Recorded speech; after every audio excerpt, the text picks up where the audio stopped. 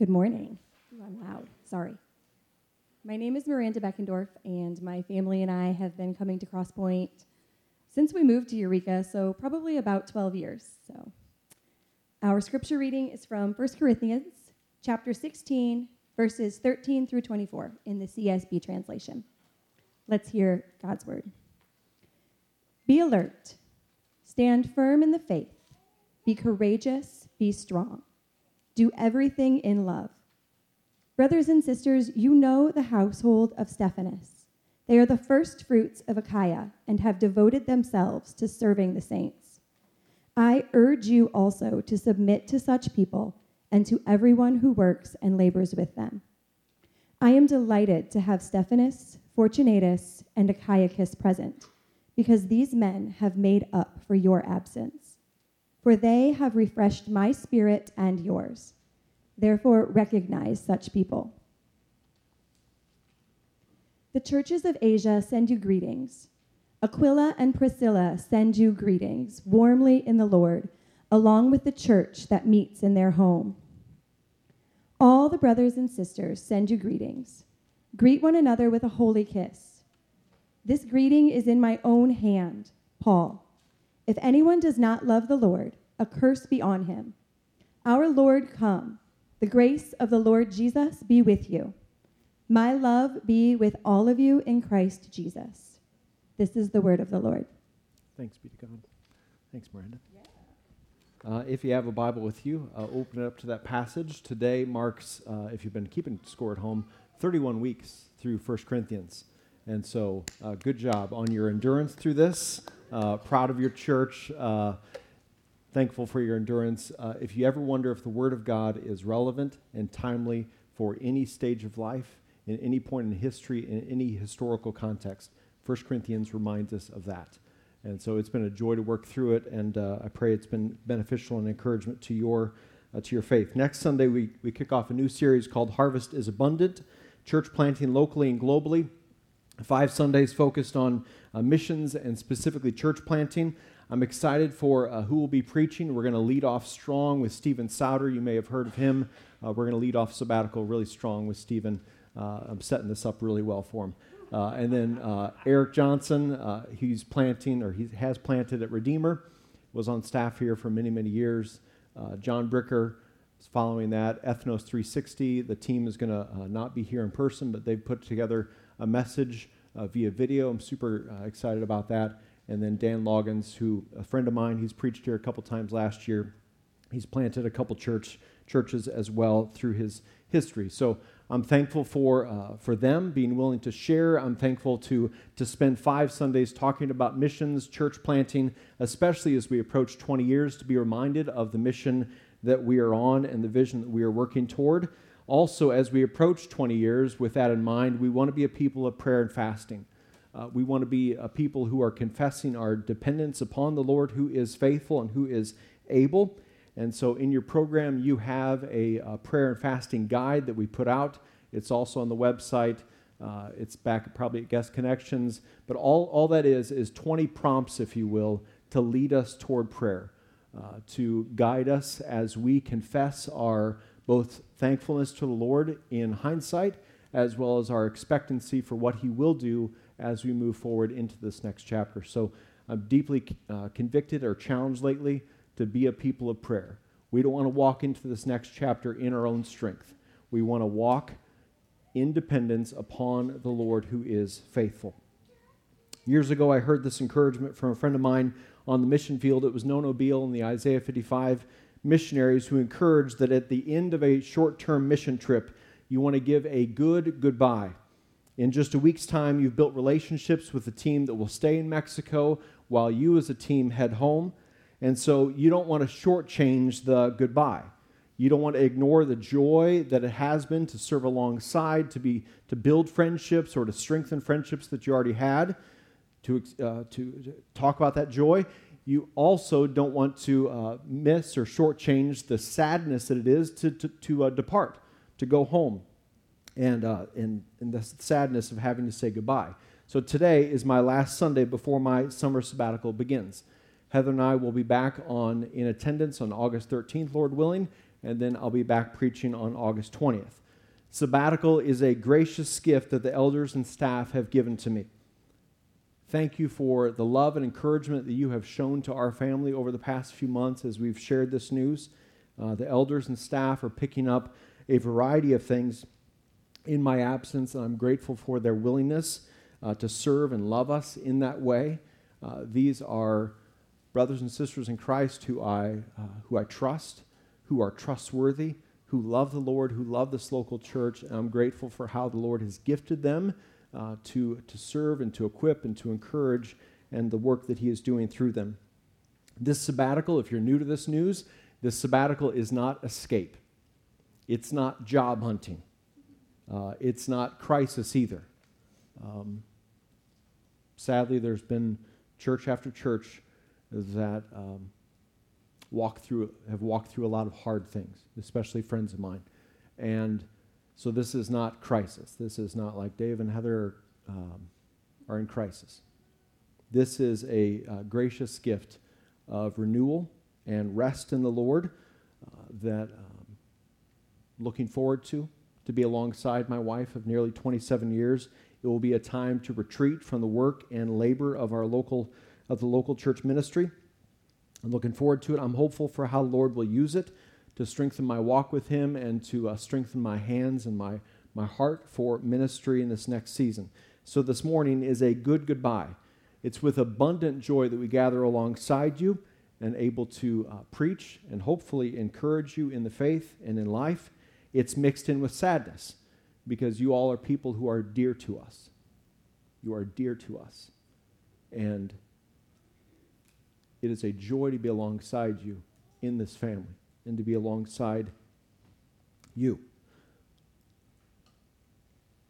As Paul finishes this letter to the Corinthians, he's giving a good goodbye. I gotta make a joke quick to shove this emotion down. Brian's rubbing off on me. I can make that joke. Troth's group is also sitting in the front row, if you haven't noticed. I want to see if they're here next week. You guys let me know. Okay, Sam says he won't be. Corinthians, Paul's giving a good goodbye in chapter 16. We looked at the first 12 verses last week, the second half of chapter 16 today, and in all of that you see Paul's heart and love on display for the brothers and sisters in Christ who he has deep affection for. He was with them for 18 months when the church was planted. He's been away from them. He's writing to them from the city of Ephesus in hopes to visit them in the future.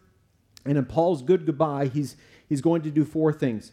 He's giving 5 short exhortations to the church. 5 short exhortations in only 15 words. He's talking about an example of a faithful, Christ-following household in the Corinthian church that the Corinthian church should learn from. He's also going to remind the Corinthian church that they are not independent, but they are alongside the broader kingdom. So he's going to give greetings from other churches.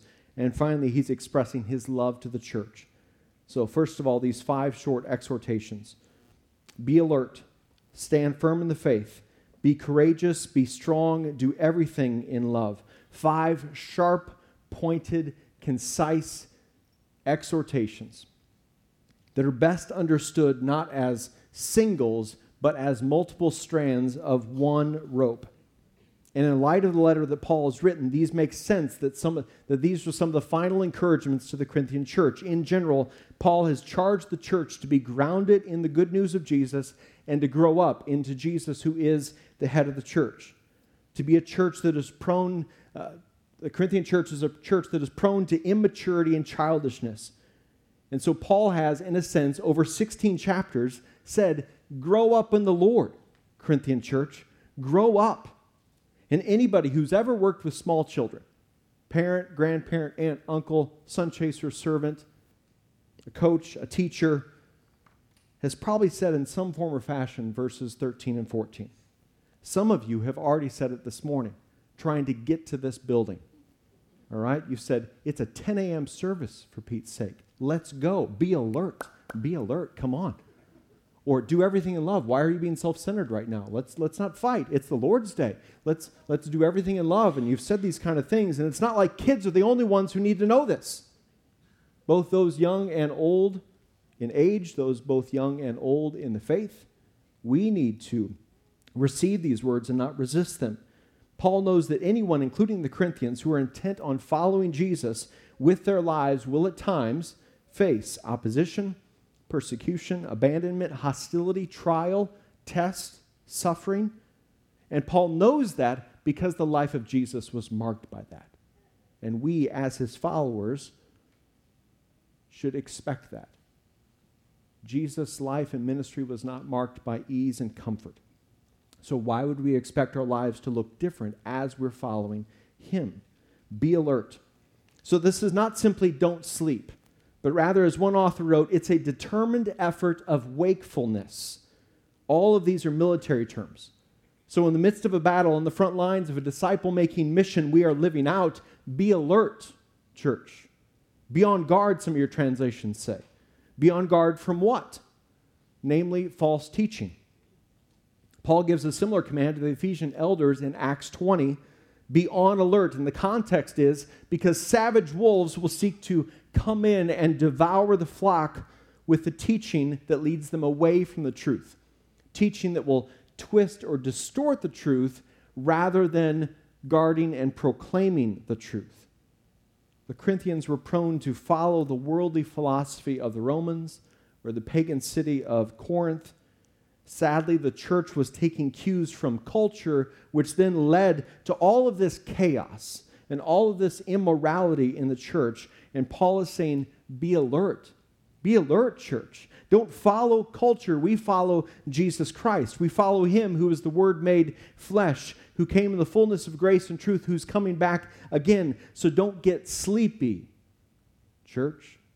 Don't get sleepy, but rather stay spiritually awake and alert on the front lines. Stand firm in the faith, meaning hold one's ground in battle rather than surrender. This command is common in Paul's letters, Galatians, Philippians, 2 Thessalonians. Stand fast, stand firm. And I love the phrase, in the faith, which describes the action to stand firm. Paul wrote in the church, or to the church in chapter 15, that the gospel of Jesus Christ is of most importance, of first importance. In the faith reminds us what we are standing in. So we are not standing firm in our opinions, our interests, our tastes, our preferences, our backgrounds, our ethnicities, even our church name, or a host of any other examples. No, as Christ followers, we are standing firm in the faith, in the gospel, for only that brings real unity and transcends all of time and any point in history and any point in this earth. It's timeless. Only the gospel is unchanging and eternal and the rock that we stand upon. Church, we're going to stand firm in nothing other than the good news of Jesus Christ. That's not going to change.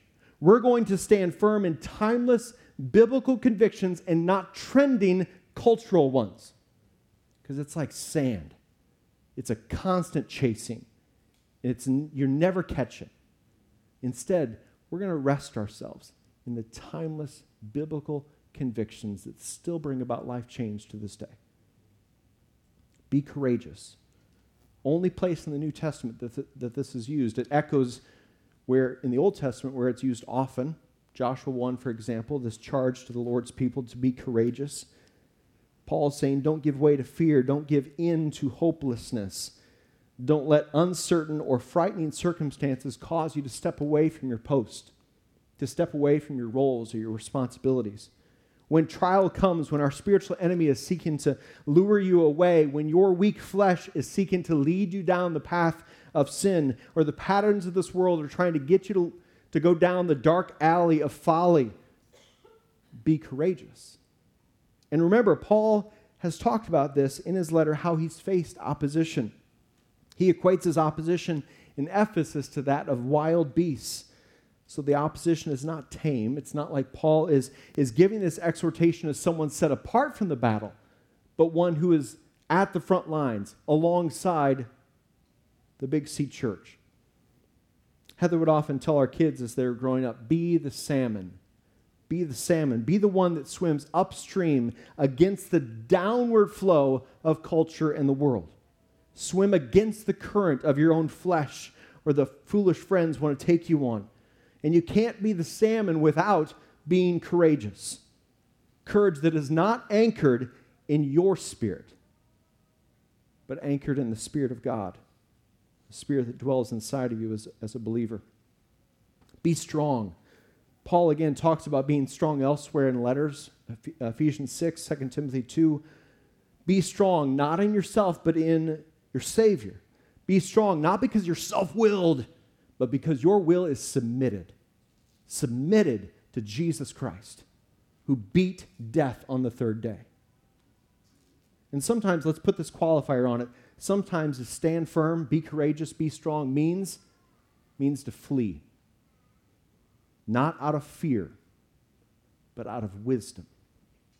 Paul has given two examples in this letter so far. 1 Corinthians 6:18 charges us to flee sexual immorality. In 1 Corinthians 10, verse 14, we are charged to flee idolatry. Don't arrogantly play around in the mouth of the lion when wisdom calls you to flee. Instead, choose the courageous path. Like I said, these are all military terms. You could take any of those first four phrases and stick them into any military scene, whether in a movie or real life. The last of the five commands properly shades all the rest. It gives the foundation to all the rest. It reminds us that the foundation upon which we are living is the gospel, the birth, life, death, and resurrection of Jesus Christ. That God so loved the world that he gave his one and only Son, that whoever would believe in him and put their faith in him might not perish but have everlasting life. Brothers and sisters, do everything in love. Do the first four in love, in reflection of the love of our Savior Jesus. And his love was not domineering, aggressive, passive-aggressive, bully-like, arrogant. It was self-sacrificing, willing, I'll go first kind of love. 1 Corinthians 13, 4 through 7 gave us some descriptions of such love. Jesus reflecting love is patient, kind, does not envy, does not boast, is not arrogant, is not rude, is not self-seeking, is not irritable, doesn't keep a record of wrongs. It is a love that finds no joy in unrighteousness, but rejoices in the truth. It is a love that bears all things, believes all things, hopes all things, endures all things. In each of these five, Paul knows that apart from the grace of God and relying upon the Spirit, the church will be tempted to do the opposite. Like you only exhort or encourage someone because you're afraid that they're going to do the opposite. And he knows that the church, apart from the grace of God, will be tempted to fall asleep, to give way to false teaching, to be timid and fearful, to be weak in the faith, and give way to sin, to neglect loving in the selfless way of Jesus. And you and I are tempted as well to do that. We're in daily need of grace and the reminder that we are all in need of the Word of God and the Spirit of God in us to live a life that glorifies God and seeks to live out verses 13 and 14 as a way of life.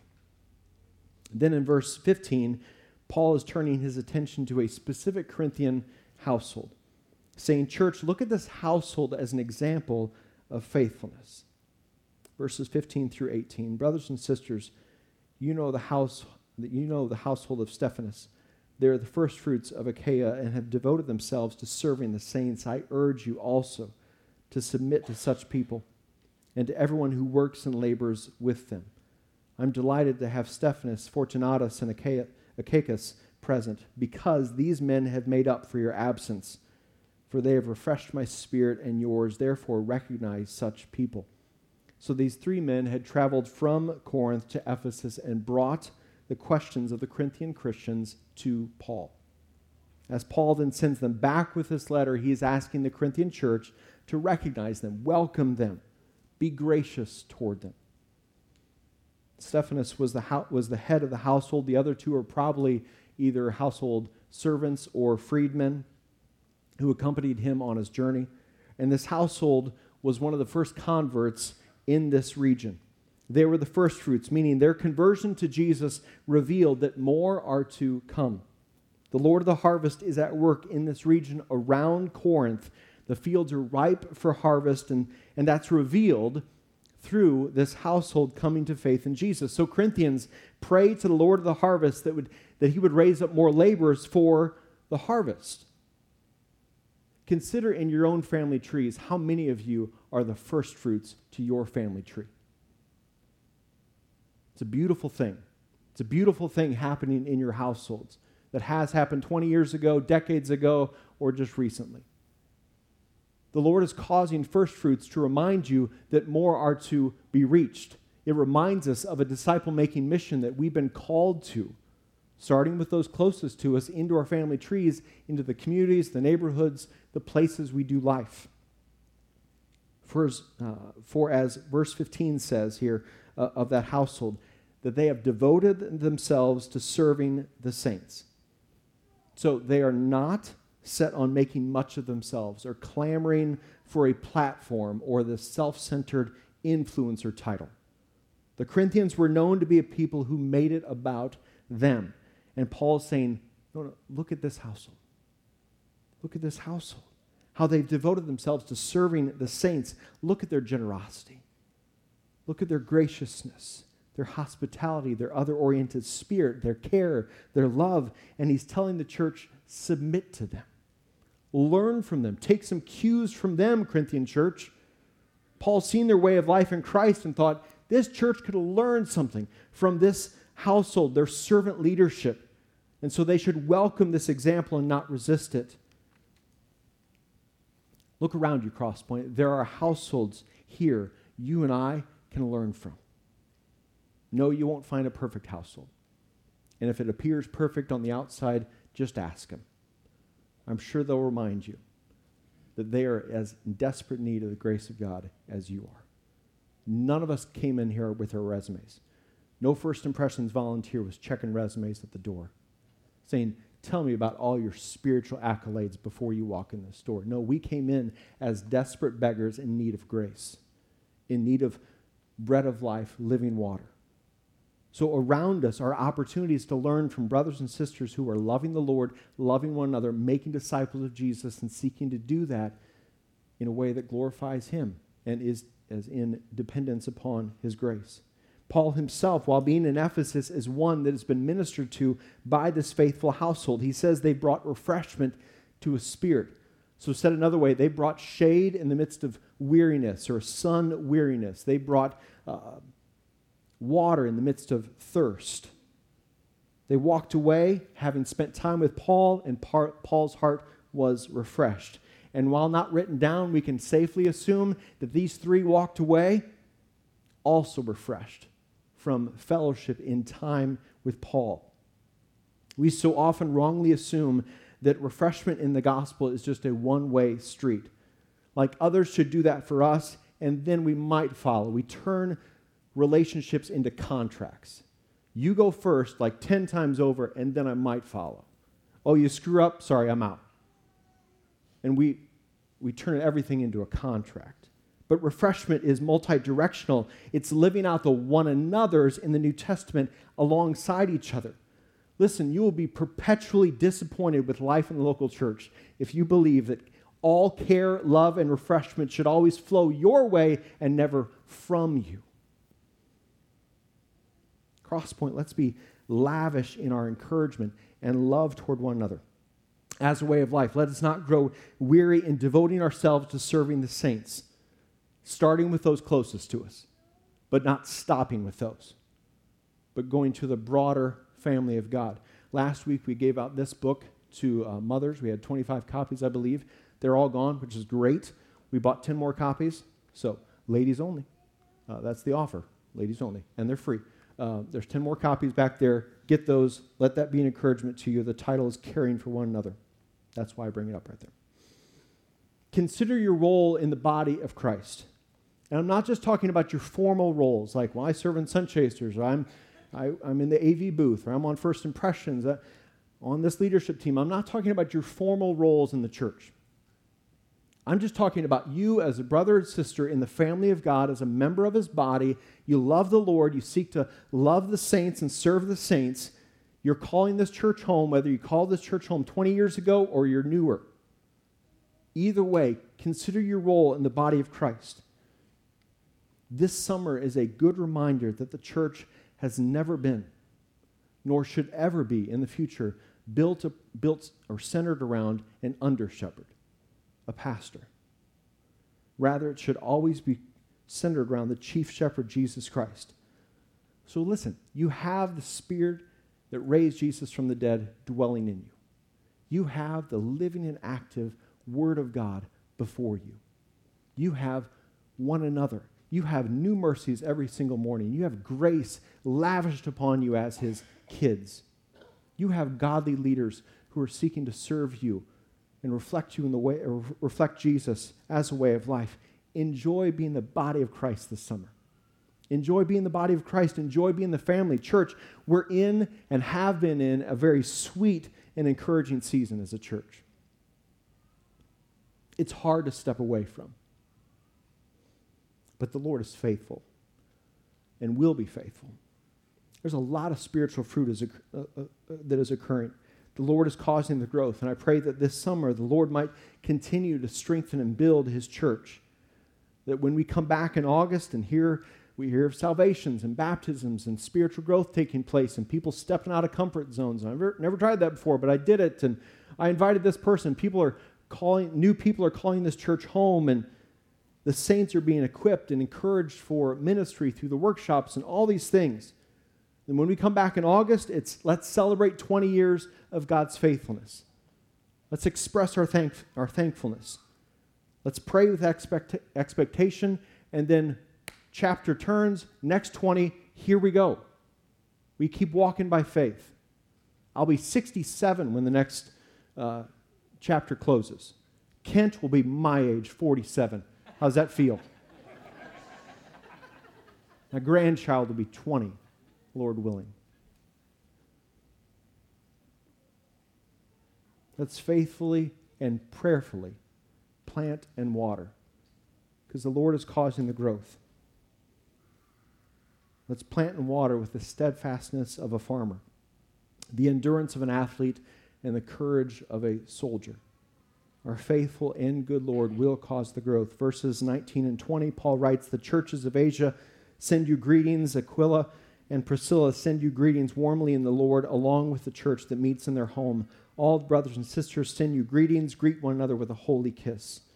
The churches of Asia, meaning the Roman province of that name. Nowadays, this is the western edge of Turkey. This is where the city of Ephesus is, and Corinth is across the Aegean Sea in modern-day Greece. In just 20 years since the resurrection of Jesus Christ, the church is spreading. The word of God is spreading. The kingdom is going out. The commission that Jesus gave to his disciples to make disciples of all nations, teaching them, baptizing them, going as a way of life, it's being lived out. And the Lord is bringing the work. In September, we're going to start preaching through the book of Acts. We'll be there for probably all of next year, all the ministry year from September to August, minus some stops along the way. What better book for us to be in as we begin the next 20 together? To be reminded of New Testament church, to be reminded of mission. The God that was at work in the book of Acts is the God who is still at work in our day. And so to a Corinthian church that has this fierce streak of individualism and seems to be overly eager to try to find their independent way, Paul reminds them, you're part of a larger community of followers. You're not free agents, but you're fellow agents in the Big C church. So for instance, you're not alone in this world as you live out verses 13 and 14. You're alongside the broader church as you are alert and stand firm in the faith and seek to be courageous and strong and do everything in love. That's a good word for us as well in our day. When we are united in gospel doctrine and deed with other churches, when we are in agreement on the primary doctrines of grace in the Scriptures, we should look for ways to partner together in the Big C church. This is definitely what made the Plant and Redeemer possible. It's also what makes possible any future work. It's what makes possible the Lord willing, the planting of a church in an unreached people group of the Kuyu people in Papua New Guinea. If we're not in agreement on the core doctrines of our faith, then we shouldn't partner together because we're not going to be pulling in the same direction. But when we are, we shouldn't make it about Crosspoint's little small K kingdom. We should make it about God's kingdom. I love that this summer you're not only going to hear from pastors and elders here, but some of my friends from other churches, co-laborers in the gospel, who I've learned from, who are devoted to serving the saints, who will serve you well in their teaching, and Isaiah 55 will come to pass. The word of God will be proclaimed. It won't return void. No matter who the messenger is, the message will go out, and it will continue to change lives just like it has century after century. Paul here lists another example of a household to follow, Aquila and Priscilla.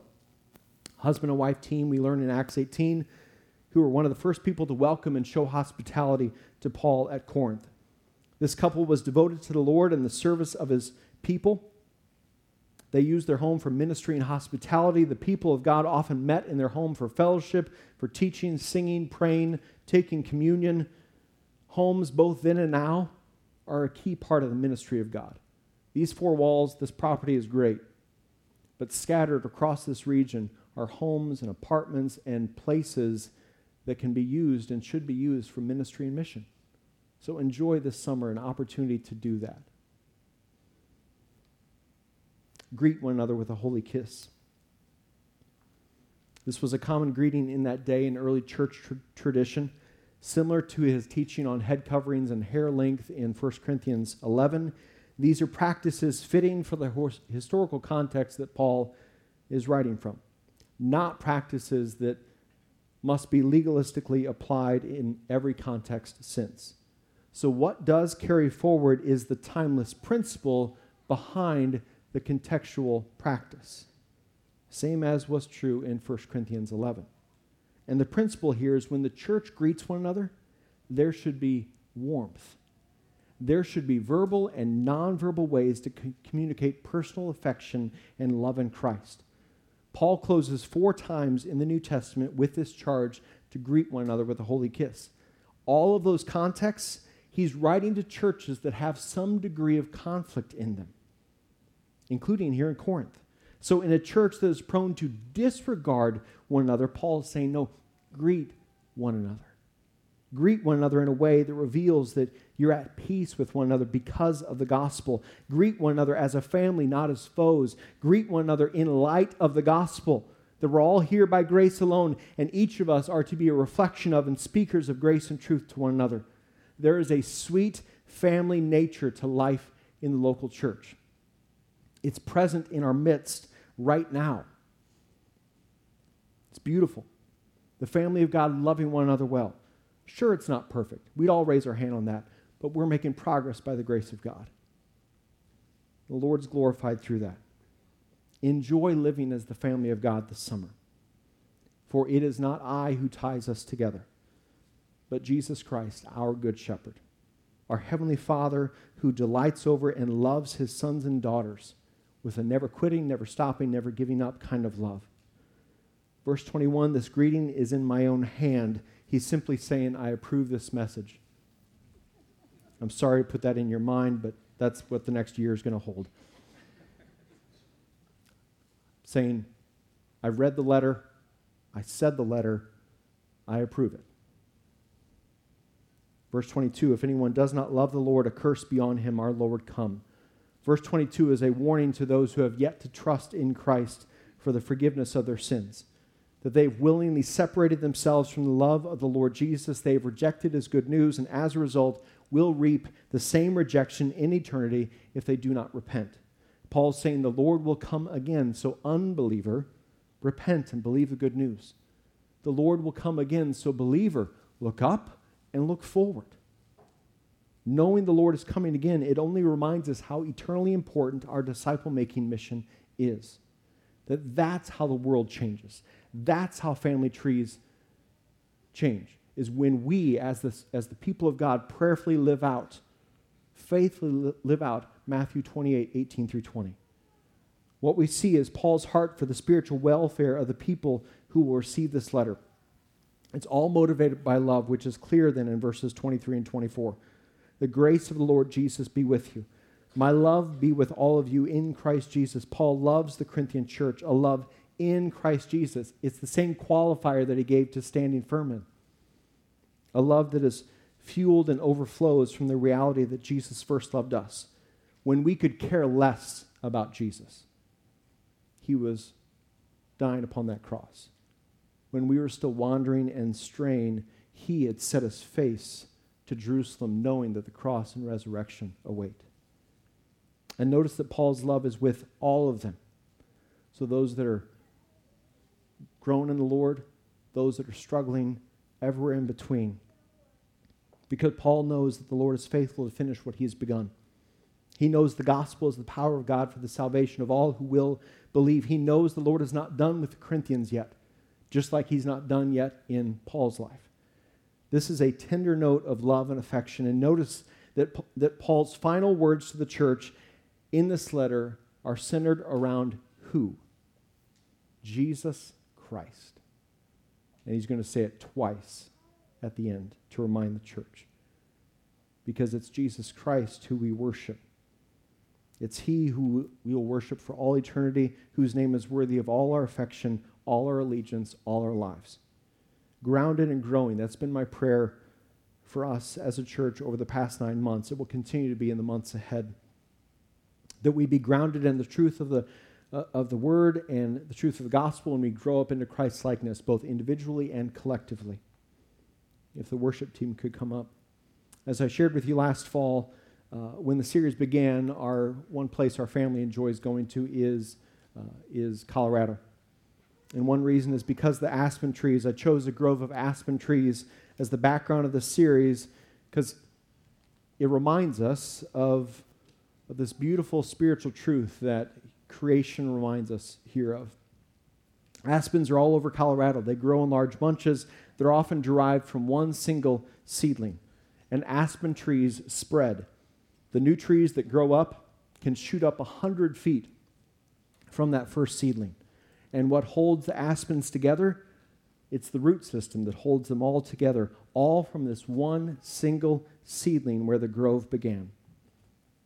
Grounded and growing, my prayer for months ahead and years ahead is that this local family of believers and those yet to be reached, the ones we are praying for, the ones that we are seeking to love and lead to the way of Christ, that we'd be grounded in the gospel and growing in the Lord, that we'd be reminded that what ties us together is nothing of this earth, but it's the unchanging gospel of first importance, that we'd see new people come to faith in Christ, new trees of righteousness shooting up and growing in Jesus Christ, who is the head, the vine, the shepherd, the rock, our cornerstone. In Christ is that single seedling that ties us all together. That like this picture back there of bright aspen colors alongside mountains that are in the same way that our words and our way of life would be bright in the world, bright and brilliant for the glory of God, bright and brilliant reflecting the fullness of his grace and truth, bright with the good news of Jesus in our workplaces, in our schools, in our neighborhoods, in our family trees. The Lord is able. He will do it. Why? Because he's faithful. He's good, and he's alive. Father God, we trust you. We love you. We're grateful for your goodness in our lives. As we close in prayer, we want to pray Ephesians 3:14 through 21. For this reason, I kneel before the Father, from whom every family in heaven and on earth is named. I pray that he may grant you, according to the riches of his glory, to be strengthened with power in your inner being through his Spirit, and that Christ may dwell in your hearts through faith. I pray that you, being rooted and firmly established in love, may be able to comprehend with all the saints what is the length and width, height and depth of God's love, and to know Christ's love that surpasses knowledge, so that you may be filled with all the fullness of God. Now to him who is able to do above and beyond all that we ask or think according to the power that works in us, to him be glory in the church and in Christ Jesus to all generations, to him forever and ever. Amen. Be alert, stand firm in the faith, be courageous, be strong, do everything in love. The grace of the Lord Jesus be with you. my love, our love be with all of you in Christ Jesus.